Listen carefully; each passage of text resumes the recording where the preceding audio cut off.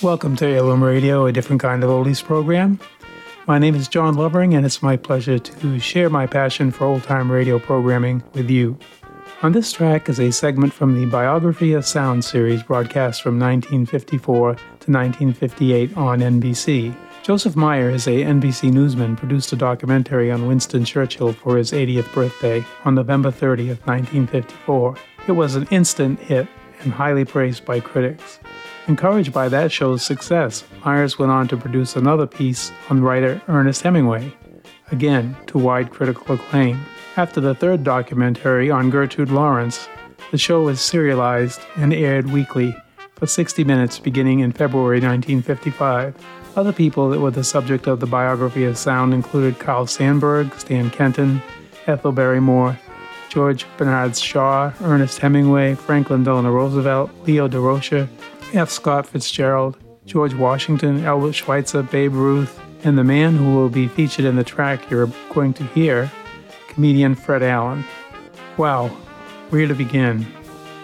Fred Allen, born John F. Sullivan in 1894, died on March 17, 1956, at the age of just 61. But the joy, fame, recognition, respect, and love he brought to millions of his peers and fans on vaudeville, on the radio, and in television belies such a short lifespan. He has 2 stars on the Hollywood Walk of Fame, one for his work in radio and the second for his work in television. He was inducted into the National Radio Hall of Fame in 1988, and a pedestrian passageway in the Boston Theater District is designated as Allen's Alley in honor of his memory. Fred Allen, as many radio stars did, began his career in vaudeville. He married a chorus girl named Portland Hoffa in 1927, and they remained married until his death. Fred and Portland worked out an act together on Broadway and spent their summers at their family home in Old Orchard Beach, Maine. I must add into the story that Fred Allen was in my grandmother's class in high school in Massachusetts. I remember her telling me many times that Fred Allen was in her class. We used to watch him on television when I was a kid. His career in radio began in the 1930s with appearances on a number of different shows. He used to say that Portland and I were injected into these shows to add a little class. By 1932, they were full-time into radio. Shows that they produced included Town Hall Tonight, the Linnet Bath Club Review, shows filled with satires and routines later adopted by Rowan and Martin and Laugh-In, Saturday Night Live's Weekend Update, Johnny Carson's Tonight Show, the Mighty Carson Art Players. Town Hall Tonight became the longest-running hour-long comedy-based show in radio history. He went back and forth between CBS and NBC, did the Texaco Star Theater, the Fred Allen Show on NBC. Allen's Alley started on December 6, 1942. The characters developed on the show would meet Fred and Portland as they walked up and down the fictional alleyway. Incredibly funny routines that sometimes got Fred and the show into trouble with the censors. In 1946 and 47, he started the Fred Allen Show on NBC, while stars like Jack Benny, Bronson Allen, and Bing Crosby left NBC to go to CBS. That set up the false feud between Allen and Benny. They were good friends in real life, but developed this running feud gag and milked it very well. I could go on. As I said, there is so much written about Fred Allen, it was very difficult for me to do him honor. Biography and Sound on May 29, 1956, did an incredible documentary on Fred Allen, who had just passed away 2 months earlier. An amazing tribute, with many wonderful guests and friends of Fred participating in the program. So, Heirloom Radio, a different kind of oldies program, now rebroadcasts the NBC show Biography and Sound, a portrait of Fred Allen. Thank you for taking the time to listen to this program. I do appreciate it, and I hope you will enjoy learning about this icon of an American comedian, Fred Allen.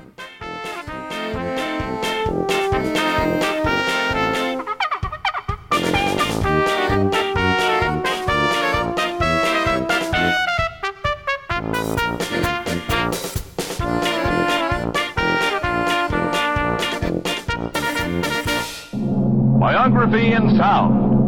Mr. Allen! Mr. Allen! The National Broadcasting Company presents, transcribed, A Portrait of Fred Allen. was only one Chaplin, one Buster Keaton, one W.C. Fields, and there was only one Fred Allen. He liked to say something, and that was the thing I admired most about him. His jokes poked fun at somebody that needed it. Although caustic at times, never at anyone's expense. He was never cruel. He was always tender and thinking of his fellow man. The way he talked, the way he think, the way he feel toward people, I have a great respect on him. So I thought he was such a wonderful human being. Good man, shows us good example in our society. His wit and humor came right out of him just like water out of a faucet. As he once said to me, I never want to get used to anything I may ever have to do without. Now, if he's sitting on his own special cloud, he's probably giving everybody up there a wonderful time. Alan Fred, born in Boston, and at my birth a strange thing happened. The doctor slapped me after I started crying. My first brush with a critic. My parents immediately started me in show business by taking an ad in Variety announcing my arrival. Fred Allen has diaper, will travel.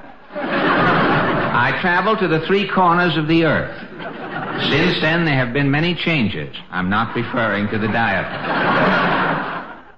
Ladies and gentlemen, our narrator, Jack Haley. No part of the thumbnail autobiography you've just heard is true. Actually, John Florence Sullivan was born in Cambridge.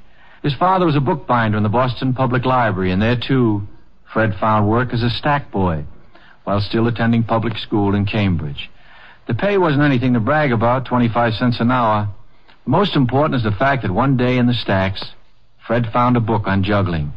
Fred began to practice juggling with cigar boxes, rubber balls, and oranges, and while still a youngster, was appearing on amateur nights in the local vaudeville houses. Benny Drone, then a professional vaudevillian, recalls Fred as a youngster. He was sort of a pimply-faced kid, very thin, always looked undernourished. I guess he was. He was fatherless and motherless. A couple of maiden aunts raised him. While still in his teens, Fred appeared as an amateur juggler, wherever he could find a stage to work on and an audience to play to. Whenever he could, Fred returned to Boston University to study, but most of the time he was on the road. He was not a good juggler, and once, when someone in the audience heckled him about it, he replied with a spontaneously funny remark that was far more entertaining than his juggling. As time passed, his juggling became merely an excuse for his coming on stage.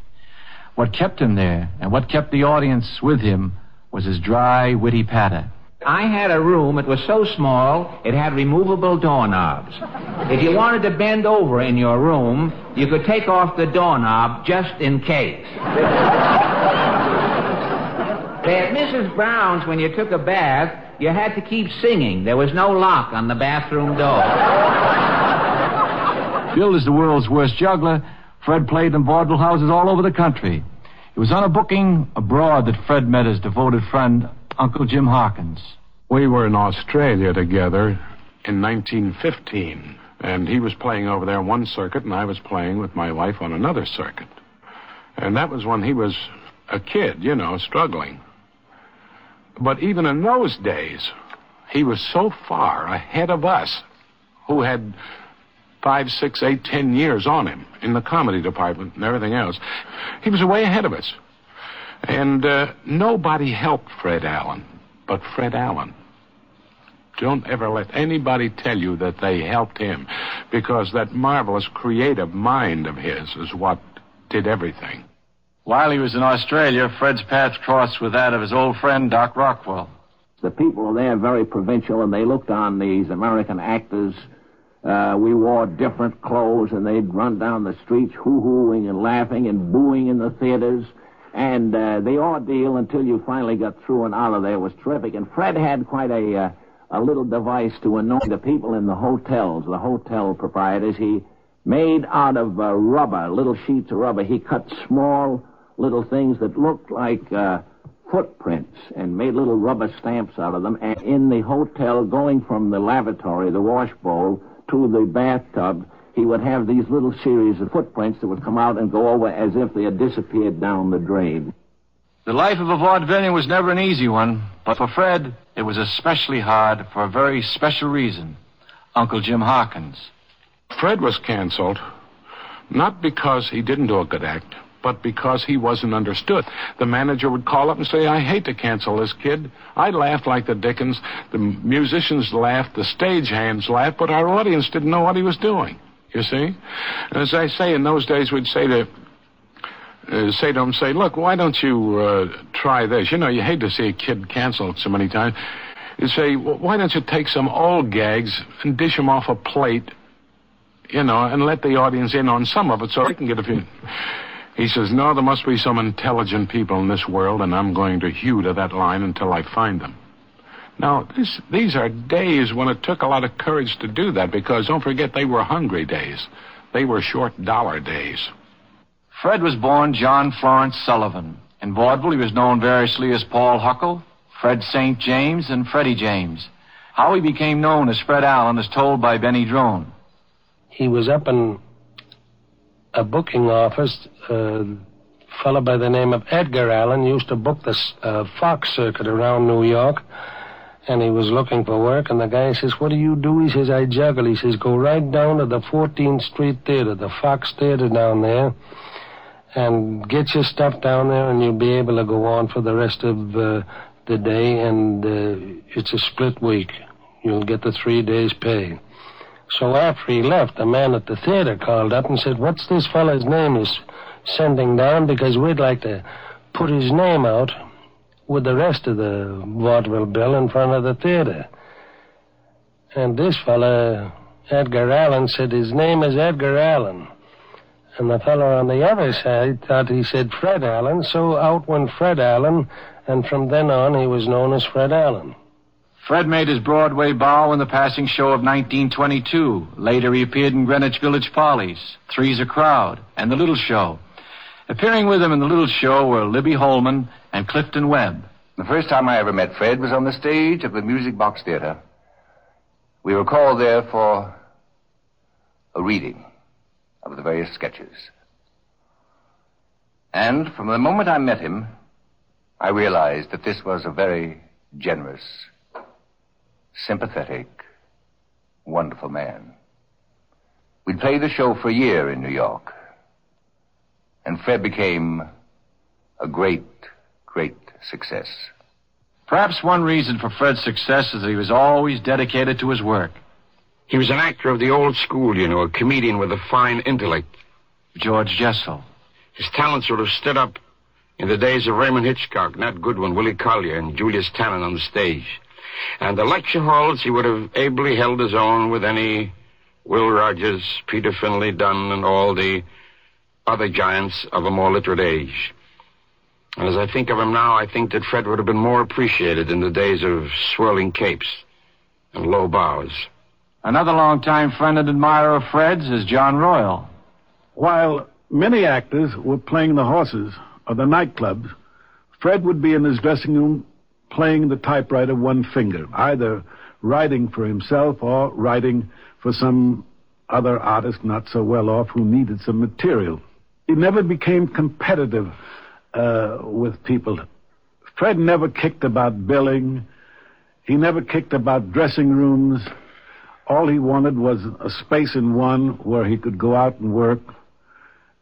Fred never was vicious. Fred found happiness in his work on the stage, but he found an even greater happiness in a person he met there. Fred and Portland were married on May 4th, 1927. It was an extraordinarily happy marriage. And this wonderful woman, she was a great inspiration to Fred, everything he did. Uncle Jim Harkins. Because he respected her so much. When he would write hour after hour at any time in the morning, she was with him, always. All night when he'd be writing, and she would set the time for him to take the walks. When she'd say, that's enough, let's take a walk, he would drop everything. There was never any such thing as a squabble in that family, and there was no one ever as married as they were, because they were always together everywhere, no matter where they went. He went nowhere without her, and the same with Portland. She never went anywhere without him. And if they walked down the street and holding hands, you know, it wasn't any silly holding hands. It was a beautiful bond between two people people that the average person today with this crazy way of living doesn't understand. In the spring of 1932, after a 2-year run in the little show, Fred closed on Broadway. On October 23rd of that year, he appeared in his first radio show. This is Roger White, Fred Allen's producer in the days of the Linnet Bath Club.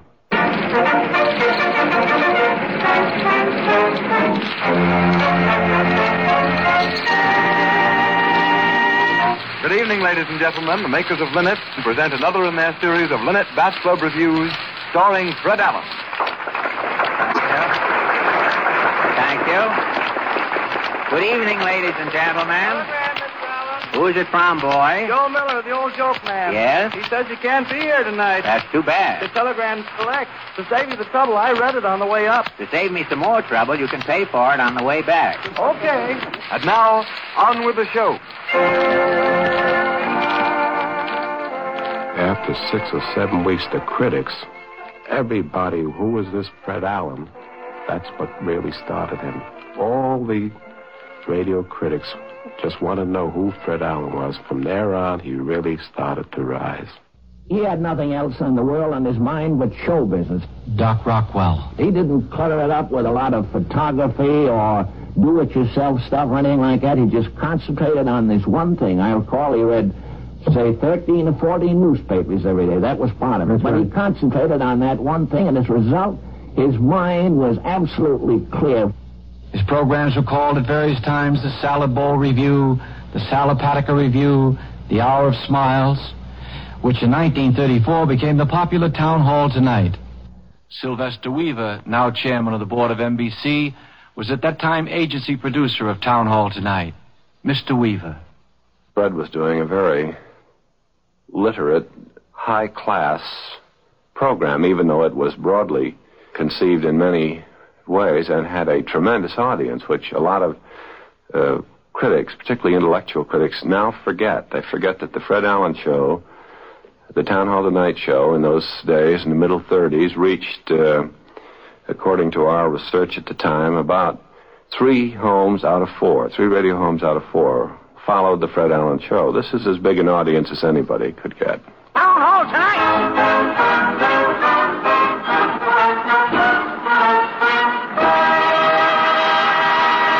Presenting that greatest giant of joy, that mightiest master of mirth, Fred Allen in person.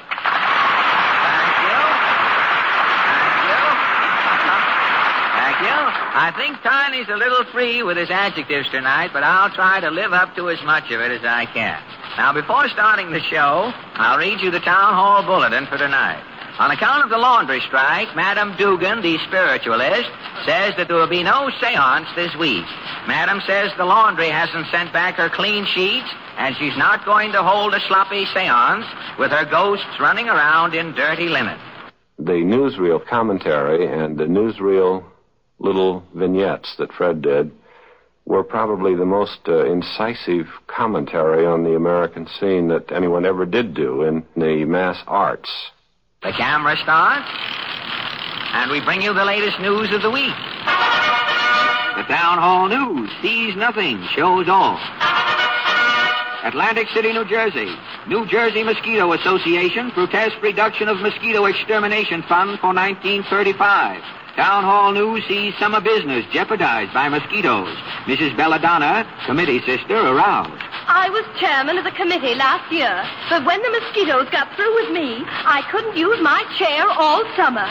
The next mosquito stings me, I'm going to sting him right back in the same place, if possible. Now to Herman Wouk in London. I was one of his assistant scriptwriters on Town Hall Tonight. Of course, Fred was by far the best writer of the lot on the show, and I think I can say, and nobody would argue this statement, that Fred was the best writer that radio ever had.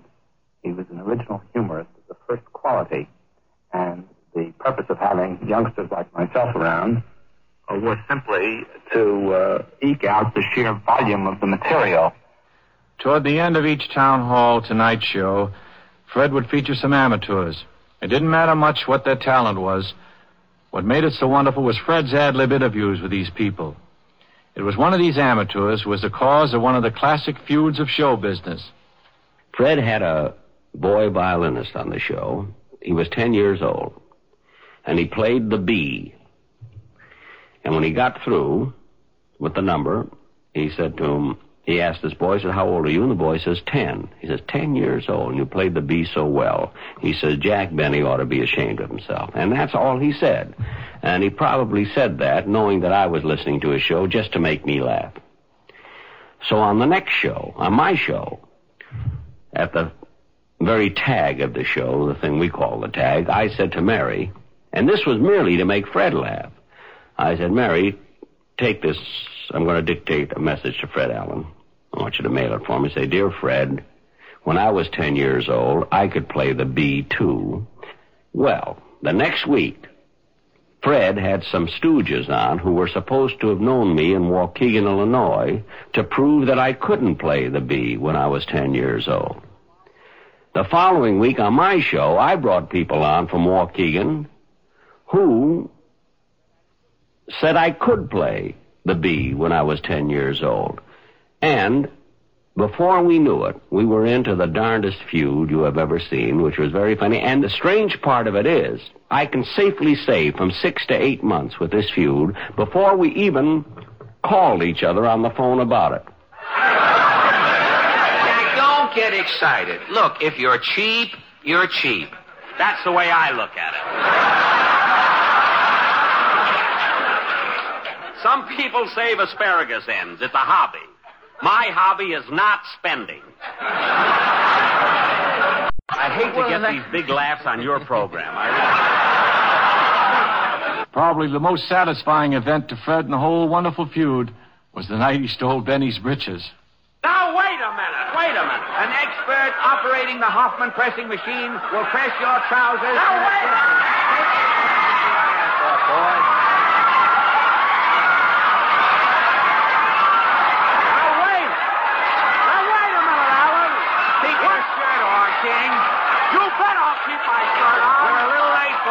Come on, Alan, give me my pants. Quiet, King. Alan, listen to Frank. Where are my pants? Benny, for 15 years I've been waiting to catch you like this. Alan, you haven't seen the end of me. It won't be long now. I want my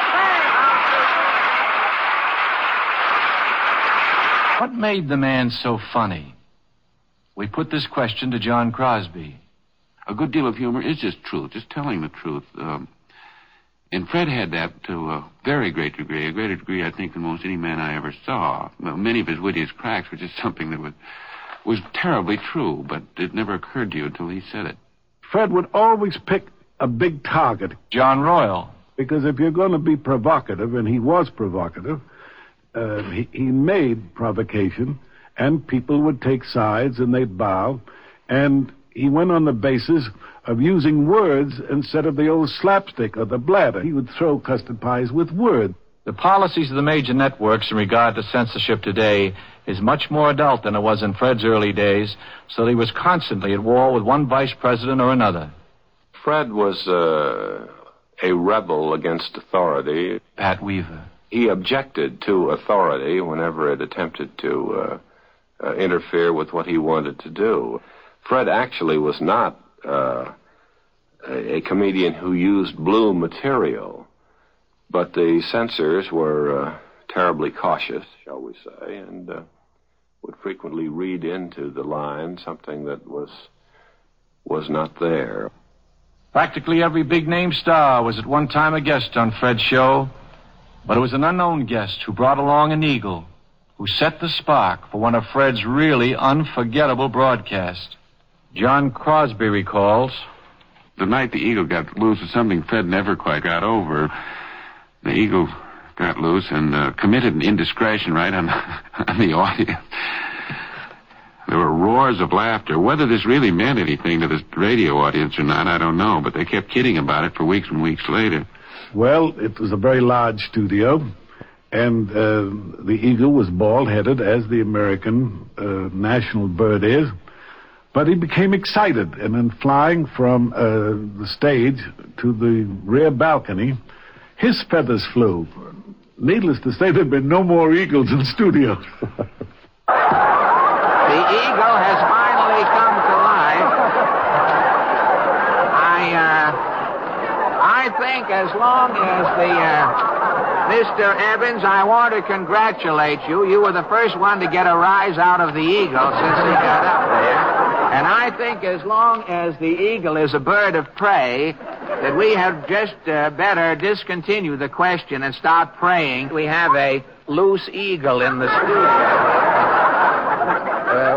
Mr. Rockefeller's hurriedly building a lot of ad-lib exits here.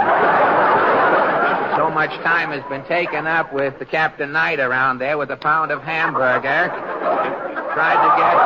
Captain Knight was back there with a minute steak a little while ago, but it was too well done, and the eagle sent it back. Now, he just arrived with the proper steak, and I can assure you that Captain Knight has the eagle or vice versa.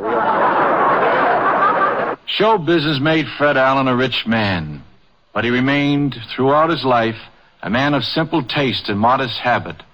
Twice a day, Fred used to stop at a newsstand at the corner of 57th and 7th Avenue and visit with newsboy Stanley Truklinski. He did so much for so many people that so few knew really about. If you looked at his face, it looked so deadpan, unsmiling at times, but yet the man had a heart so much larger than the average person. Probably the greatest pleasure his financial independence brought him was it enabled him to help other people. Writer Mort Green recalls an amusing account of Fred's generosity. Fred, for many years, of course, was the easiest touch on Broadway or anywhere else. If a man once played with him in a bill in Topeka, Kansas, he then suddenly considered Fred 40 years later to be his uncle and wrote him a letter saying, I need money. And Fred, of course, invariably would send it. And so there were many panhandlers around town, actual panhandlers, grifters, who would attach themselves to Fred and meet up with him wherever he went around town. Fred was a tremendous walker, a great walker. And every Sunday he used to go to Mass at St. Malachi's Church on 49th Street.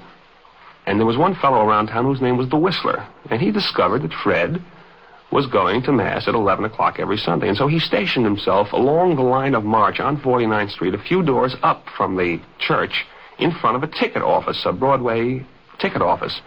And every Sunday when Fred would come by, he would say, hello, Fred, and Fred would say, hello, Whistler, and hand him $2. This went on for a long time. As a matter of fact, it became such a routine that the Whistler got himself a little job in the ticket office running tickets for them. And one Sunday, Fred showed up, and there was no Whistler. And he looked into the ticket office, and one of the men from the ticket office came running out and said, Fred, oh, Mr. Allen. He said, yes. He says, where's the Whistler? And the man said, well, today was his birthday, so he took the day off. Would you give me $2 for him? And Fred said, yes, I would. And he handed him the $2 and started away. And then as an afterthought, he came back and he said, oh, by the way, said Fred, would you tell the Whistler that I'm going to the coast for 8 weeks? He says, here's $16 and I'll see him when I get back. John Crosby.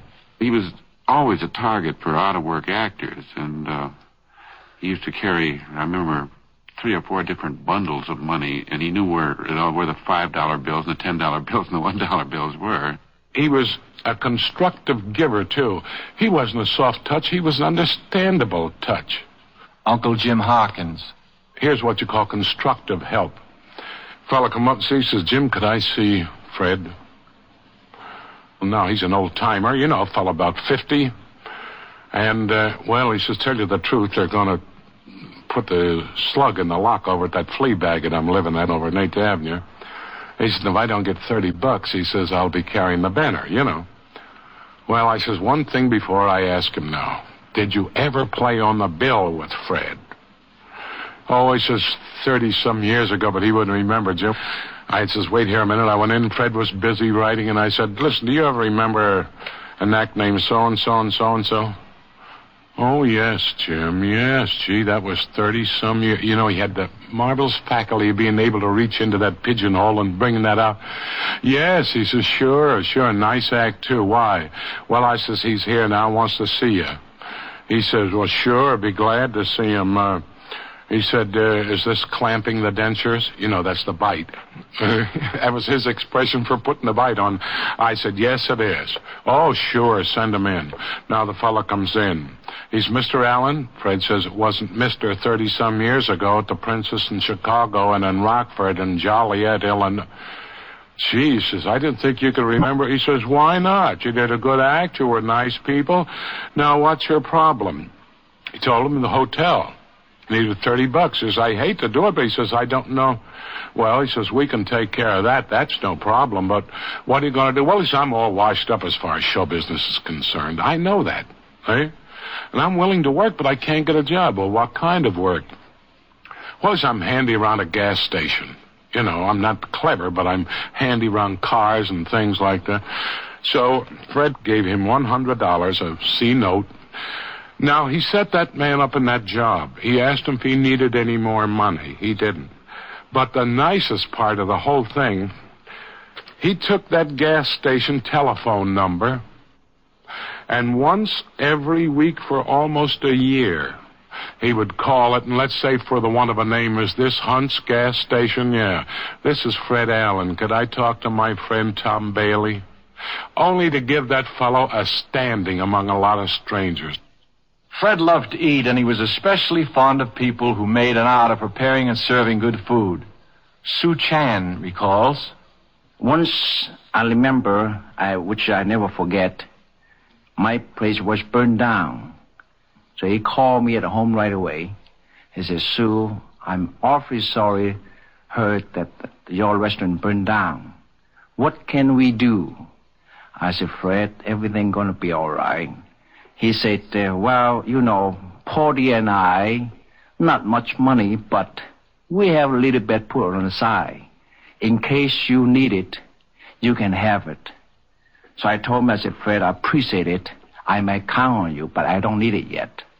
So after reopen and during the building, every day he passing by, he never failed to walk in, to peek in and look in, see how progress we're doing. The day first we open, he returned. He come to congratulate us. This kind of thought and helpful and thinking toward people, I doubted very many that we're able to find today.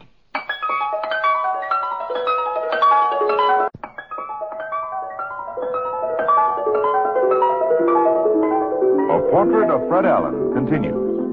Our narrator, Jack Haley. Fred once said if he could choose some other profession, he would have become a writer. But he was a writer. A good one, as Harry Von Zell points out. His ability to so delicately exaggerate and satirize commonplace characters everyone knows or has known resulted in many lasting creations. One could not forget such people as the leather-lunged, flagrant political orator of the South, Senator Claghorn. They heard this character that later he named Senator Claghorn, which, of course, made him famous more than anything else. The fact that Fred named him and wrote the material for him. Kenny Delmar, sometimes better known as Senator Claghorn. Fred Allen spent a great deal of time over each character portrayal or delineation in the writing of it. And when it came time to be done on the air, he never once gave the slightest kind of reading to follow. He felt that you were hired for the job, and he had confidence enough in you and in your interpretation that he never, as many directors will do, give you a different angle or a different idea or a different perception of what he meant. He expected you to know, and whether he was dissatisfied or not, you were never aware of it. In other words, Fred Allen was never, in the sense that we come to think of it now, a boss. He was always a friend. And, of course, this made his shows and his rehearsals the most unusual, the most dignified. Another member of the Alley, Alan Reed, who played Falstaff Openshaw. It was a wonderful device that Fred created, Alan's Alley. He always based his humor on current events, on topical things, which is why he was able to last so long and maintain so high a standard. He didn't have to dig in joke files and find jokes. He made his own jokes about things that were happening. Well, Portland, here we are back in Allen's Alley. Say, the senator's home tonight. His hound dog is curled up there under the porch. See it? Somebody now. Yes, I know. Claghorn's the name, Senator Claghorn. I know. You're from Dixie. When I eat crackers in bed, I only eat Georgia crackers. Now, wait a minute. When I leave New York, I always take the South Ferry. Now, wait a minute. Way down upon the Swanee River. Look, you're a little... I'm singing Swanee songs. Well, I know what you're singing. Show some reverence, son. Kneel down and untrouble. Now, wait. Now, I wonder how Titus Moody is doing. Howdy, Bub. You're starting to sound like Dennis Day, Titus. Tell me, Mr. Moody, do you have any trouble sleeping? I only half sleep. Half sleep? I got short eyelids. Well, are you the only one awake on the farm? The cow had insomnia. Your cow didn't sleep at all? The bags under her eyes were so big, I didn't know which end to milk. You were confused, eh? Yeah. First time I milked the wrong end and got 2 buckets full of homogenized tears. Let's try this next door here. No? Oh, Mrs. Nussbaum. You are expecting maybe Hoagie Carbuncle. Tell me, Mrs. N, do you have trouble sleeping? Who could sleep? Every night with his dreaming, my husband Pierre is waking me up. He dreams, huh? Always his different things. Dreams these different things? How do you mean? One night Pierre is dreaming he is the lone stranger. Yeah? All night long he is yelling, Hi-ho, Silver. Hi-ho, Silver, huh? Upstairs is living a Mr. Silver. Yeah? All night he is yelling back, Hi-ho, Nussbaum.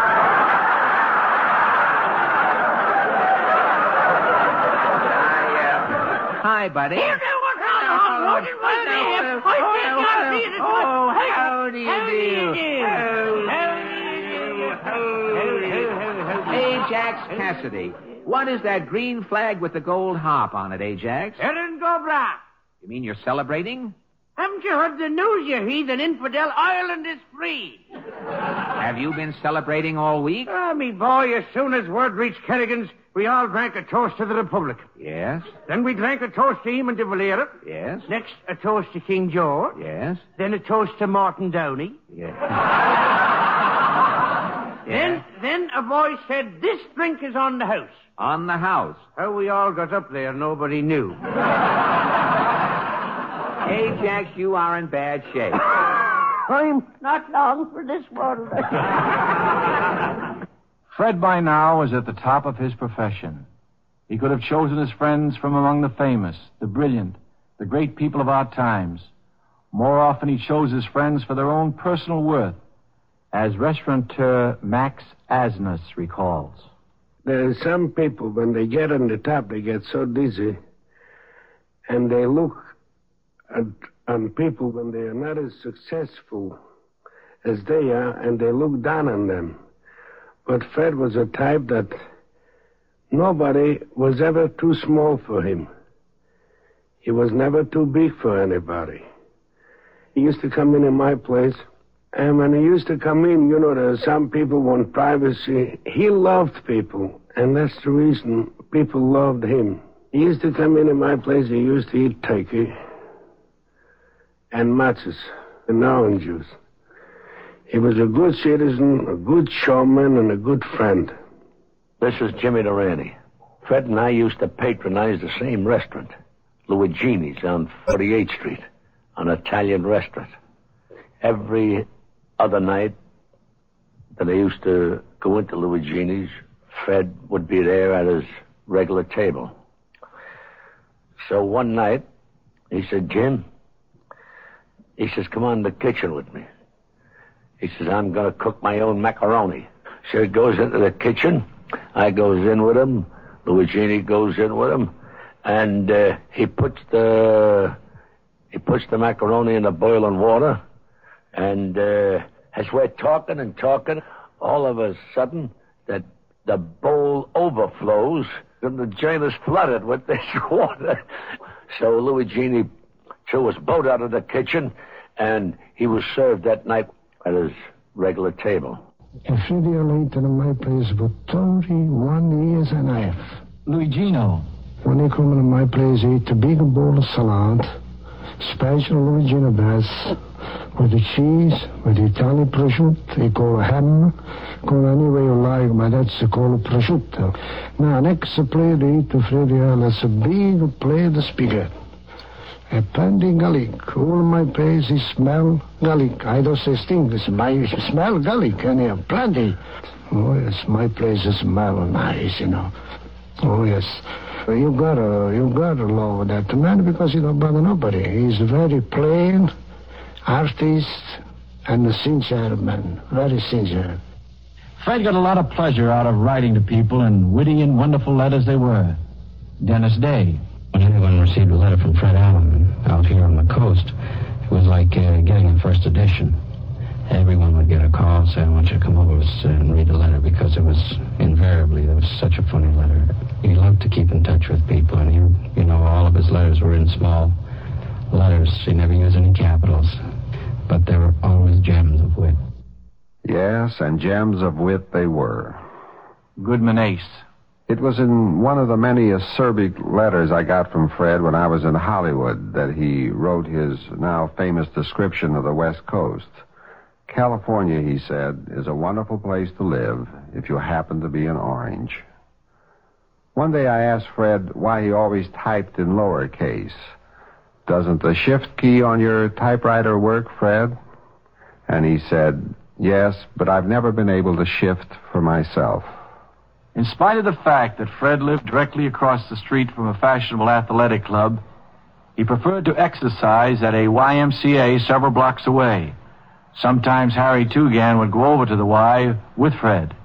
Fred was a creature of habit and routine, and anything that disturbed his habit disturbed him very much. His habit even went so far as to follow him into the gymnasium. I used to go to the YMCA with him about twice a week. Fred would be in working with the medicine ball, and he always threw the medicine ball exactly 100 times to this fellow who was working with him, and then boxed exactly 3 rounds, and then played 2 games of doubles in handball. And I remember once when he got a phone call after he'd only thrown about 50 medicine balls, and we had to leave in a hurry for some conference with an agent. And for the rest of that week, Fred was complaining about how he hadn't had a chance to work out that week and felt sluggish and not up to par. It was routine, and he had to stick with it.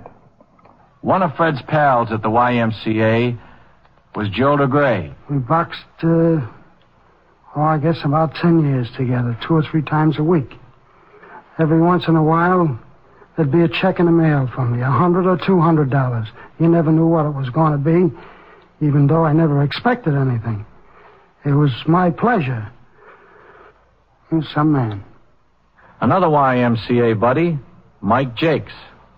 Fred did call us his stable, and we all liked the idea. We liked the name stable. It seemed to bring us so much closer to him. It's a funny thing. As soon as Fred would hit the West Side YMCA there, things were quiet there until Fred got in, and everybody seemed to be so enthused when they'd see him come in, because he always had a smile on his face and always something funny to say. Most of the year you'd find Fred either at some radio studio or hunched over a typewriter getting next week's shows ready. But when vacation time came around, he enjoyed going to Maine and visiting old friends there. I'm Bill Mullen from Old Orchard Beach, Maine. I've known Fred Allen for over 20 years. I can always remember our golfing at the Orchard Beach Country Club summers. And, of course, Fred never played golf because he never did anything he wasn't perfect in, and, of course, golf wasn't one of them. But on these golfing outings, Fred would caddy for Rear Admiral Father Bob White, and one summer a song was very popular called Doing the What Comes Naturally. And Fred made a verse up to this song that he dedicated to Father White. And I can remember it so well. It goes like this. Father White shoots very tight, tough shots he won't risk 'em. When he misses, all he says is Dominus Vobiscum. My wife and I came to this country in 1946, and so it could be true to say that we came in just for the last act, a very glorious last act. James Mason. He was, in a sense, our welcoming committee. He gave us help in our life in New York. He helped us to feel at home in America. But most of all, he made us feel good. He made us feel good in this new country that we'd come to live in. He made us love New York. He made us love America. By no positive propaganda, I assure you. He just made us feel at home. An endearing picture of Fred as the American in Paris is recalled by Tallulah Bankhead. When Fred Allen and I worked together for 2 years on the big show, he was certainly the Rock of Gibraltar to all of us. And I remember, as I think you probably all know, who've read so much and heard so much about him, he was a deeply religious man. And every Sunday we'd break between about 10 and 11:30, and he and his beloved Portland would go to church. And I'd always say, well, darlings, burn a candle for me. And when we went to London and Paris to do the big show, when we were in Paris, Fred was a great walker, and he very rarely took a taxi or a car, and he wanted to find a church, and I asked him, couldn't I give them a lift in my car, and we had a French chauffeur, and he drove them to this beautiful church. And as Fred got out, he said, you think we'll need an interpreter in there? Mort Green and George Foster. In Paris, he came up with some of the funniest lines I personally have ever heard. He said that the food in Paris is served in flames. For the first time, the American in Paris enjoys food he can read by. He also had the great lines about the money. He said that, French money is made of ridiculously thin paper. And he said that it was the thinnest paper he'd ever seen in public. He also had lines like, French money is Kleenex with murals. He said he'd been blowing his nose in it for 5 days before he found out it was money. Practically nothing was sacred in that respect to Fred, and many people mistook this as bitterness, which it was not at all. It was the man's innate sense of what was comic and what was attackable in any given situation. This included, incidentally, himself. One of the great classics, humorous creations, came about when Fred and Tallulah satirized a Mr. and Mrs. Breakfast Team. Hey, knucklehead! Get out of that bed. We've got a program to do. Will you quit yapping? 6 o'clock in the morning. Who's up to listen to us? A couple of garbage collectors and some burglars, maybe. What a racket. Well, if you want to go back to hustling gardenias in front of Charles, go right ahead. Yeah, and what were you? Queen of the powder room at the brass rail.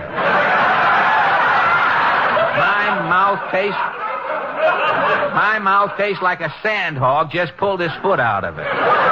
Kid, I'm sleepy. Well, why don't you stay home some night and try sleeping? Sleeping on that Pasternak Pussy Willow mattress? Pussy Willow. It's stuffed with cat hair. Every time I lie down on that cat hair, my back arches. Don't stop beefing. Here's your coffee. Well, it's about time. What are you trying to do? Poison me? It's that Maquista's Vita Fresh coffee. It won't kill you. It won't, eh? Why do you think the government makes them put that skull and crossbones on the can? Look at that. I spilled some on my vest. Oh, you're such a slob. Yeah. I'll get that bottle of little Panther spot remover. You're not putting any of that atom juice on me. In 1955, Fred was awarded the Radio Pioneers Citation for bringing to radio and television the finest traditions of the American stage for over 25 years. Fred Allen created characters of enduring and endearing quality. Who can forget his one long pan detective skit? Greetings and shalom alaikum, kiddies. Detective One Long Pan, Oriental Sam Spade on job. All right, Louis Loptagon, long pan catching everyone. All right, Louis Loptagon, ho-ho, long pan, an exceptional voice tonight. Maybe catch 'em fan letter from Jackie Eigen. China, click of people. Duck soup for one long pan. You Ling, Mr. Buffington? Chong. Long Pin. Ding ho. Ding ho. Sing mu fu, sing tong. 可以放玲珑冇雞拼。冇古街拼。丁護夫。好啦嘛，好啦嘛，好啦嘛，好啦嘛。Chong, long pan go to school together. Hong Kong, you class 28. To the table down at Lom Fong.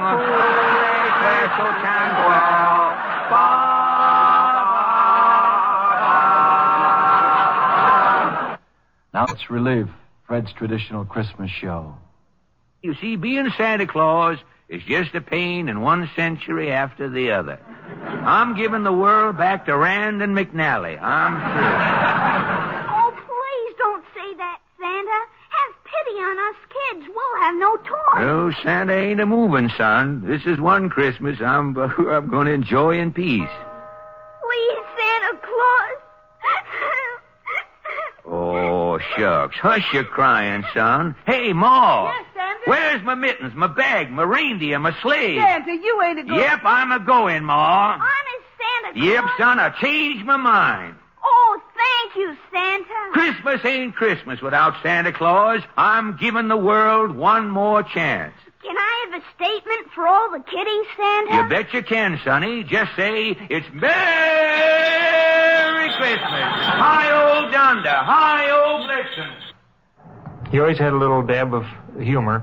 I call it little dabs because he issued them in dabs. You couldn't pin Fred down. He would have a dab of humor for everything. Herb Schreiner. Fred had one bit of philosophy which I think is worth remembering, along with a great deal of his humor, and that was that he once said that if you want what you have, you'll always have what you want. In his last letter to Doc Rockwell, he wrote, Doc, he says, I can't eat salt, I can't eat sugar, I can't have any meat, I can't lie on the sand, I can't go in the water. I may just as well stay down here and stay in a closet.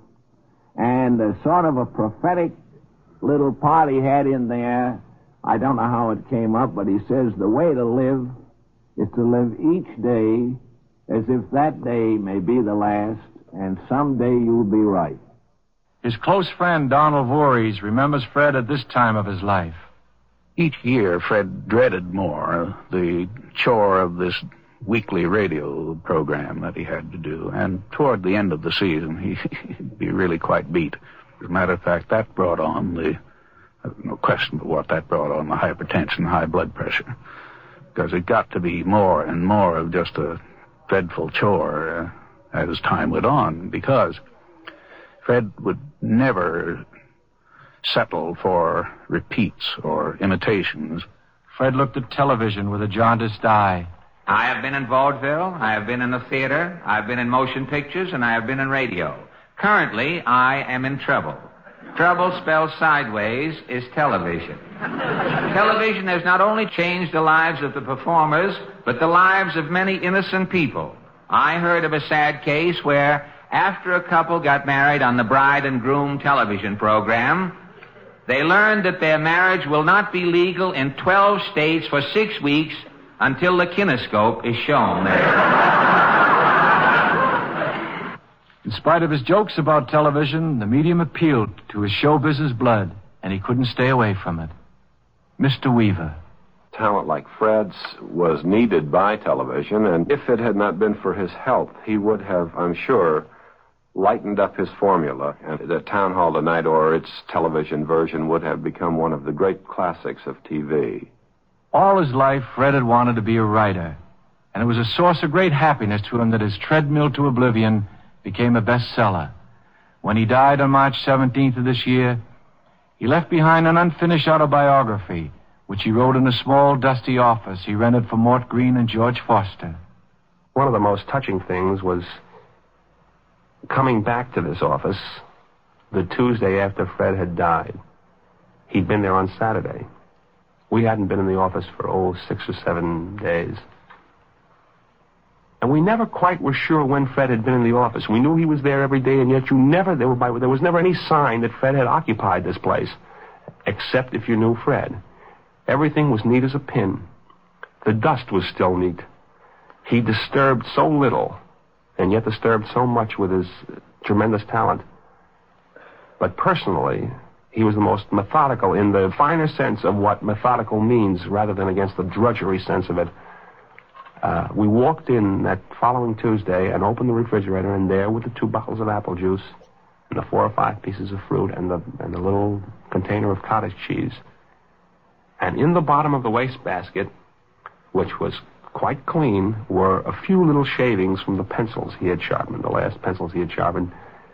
But when I opened the secretary drawer, and in it were 12 brown paper bags neatly folded. These were the bags with which he had brought to work the fruit, the apple juice, and so on. He never threw them away in case we might possibly need them. And the big show, there was a theme song written by Meredith Willson that we always ended the show with. And I would like to end this tribute by quoting the last line on the big show. May the good Lord bless and keep you until we meet again. Good night, darling.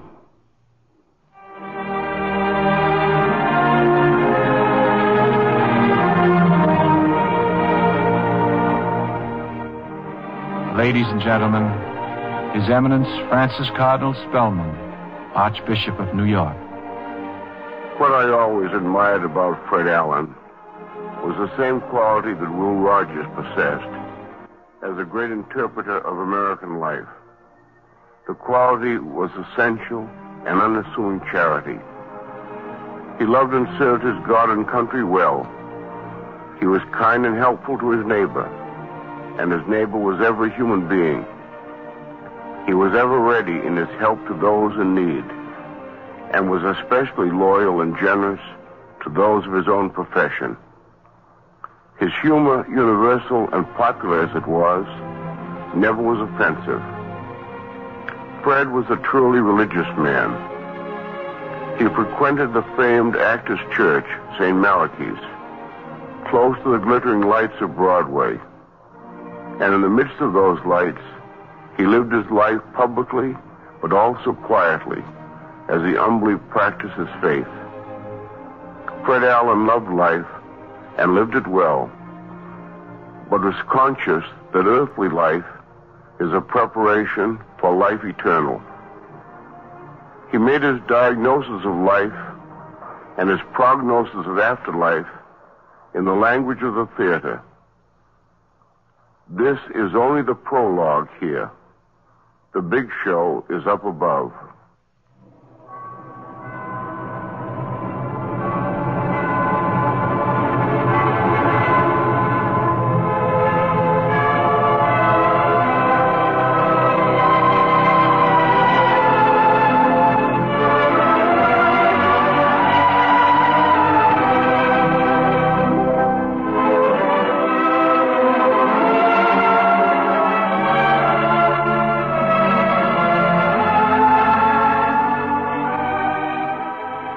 You have been listening to Biography in Sound, which tonight presented transcribed A Portrait of Fred Allen. We wish to express our appreciation to our moderator, Jack Healy, and to the few of Fred's many friends who appeared on the program. On the NBC staff, our thanks go to Earl Hamner, writer, Robert Wogan, director, and to the many who helped in its preparation. This is Ed Hurley. This has been an NBC Radio Network production.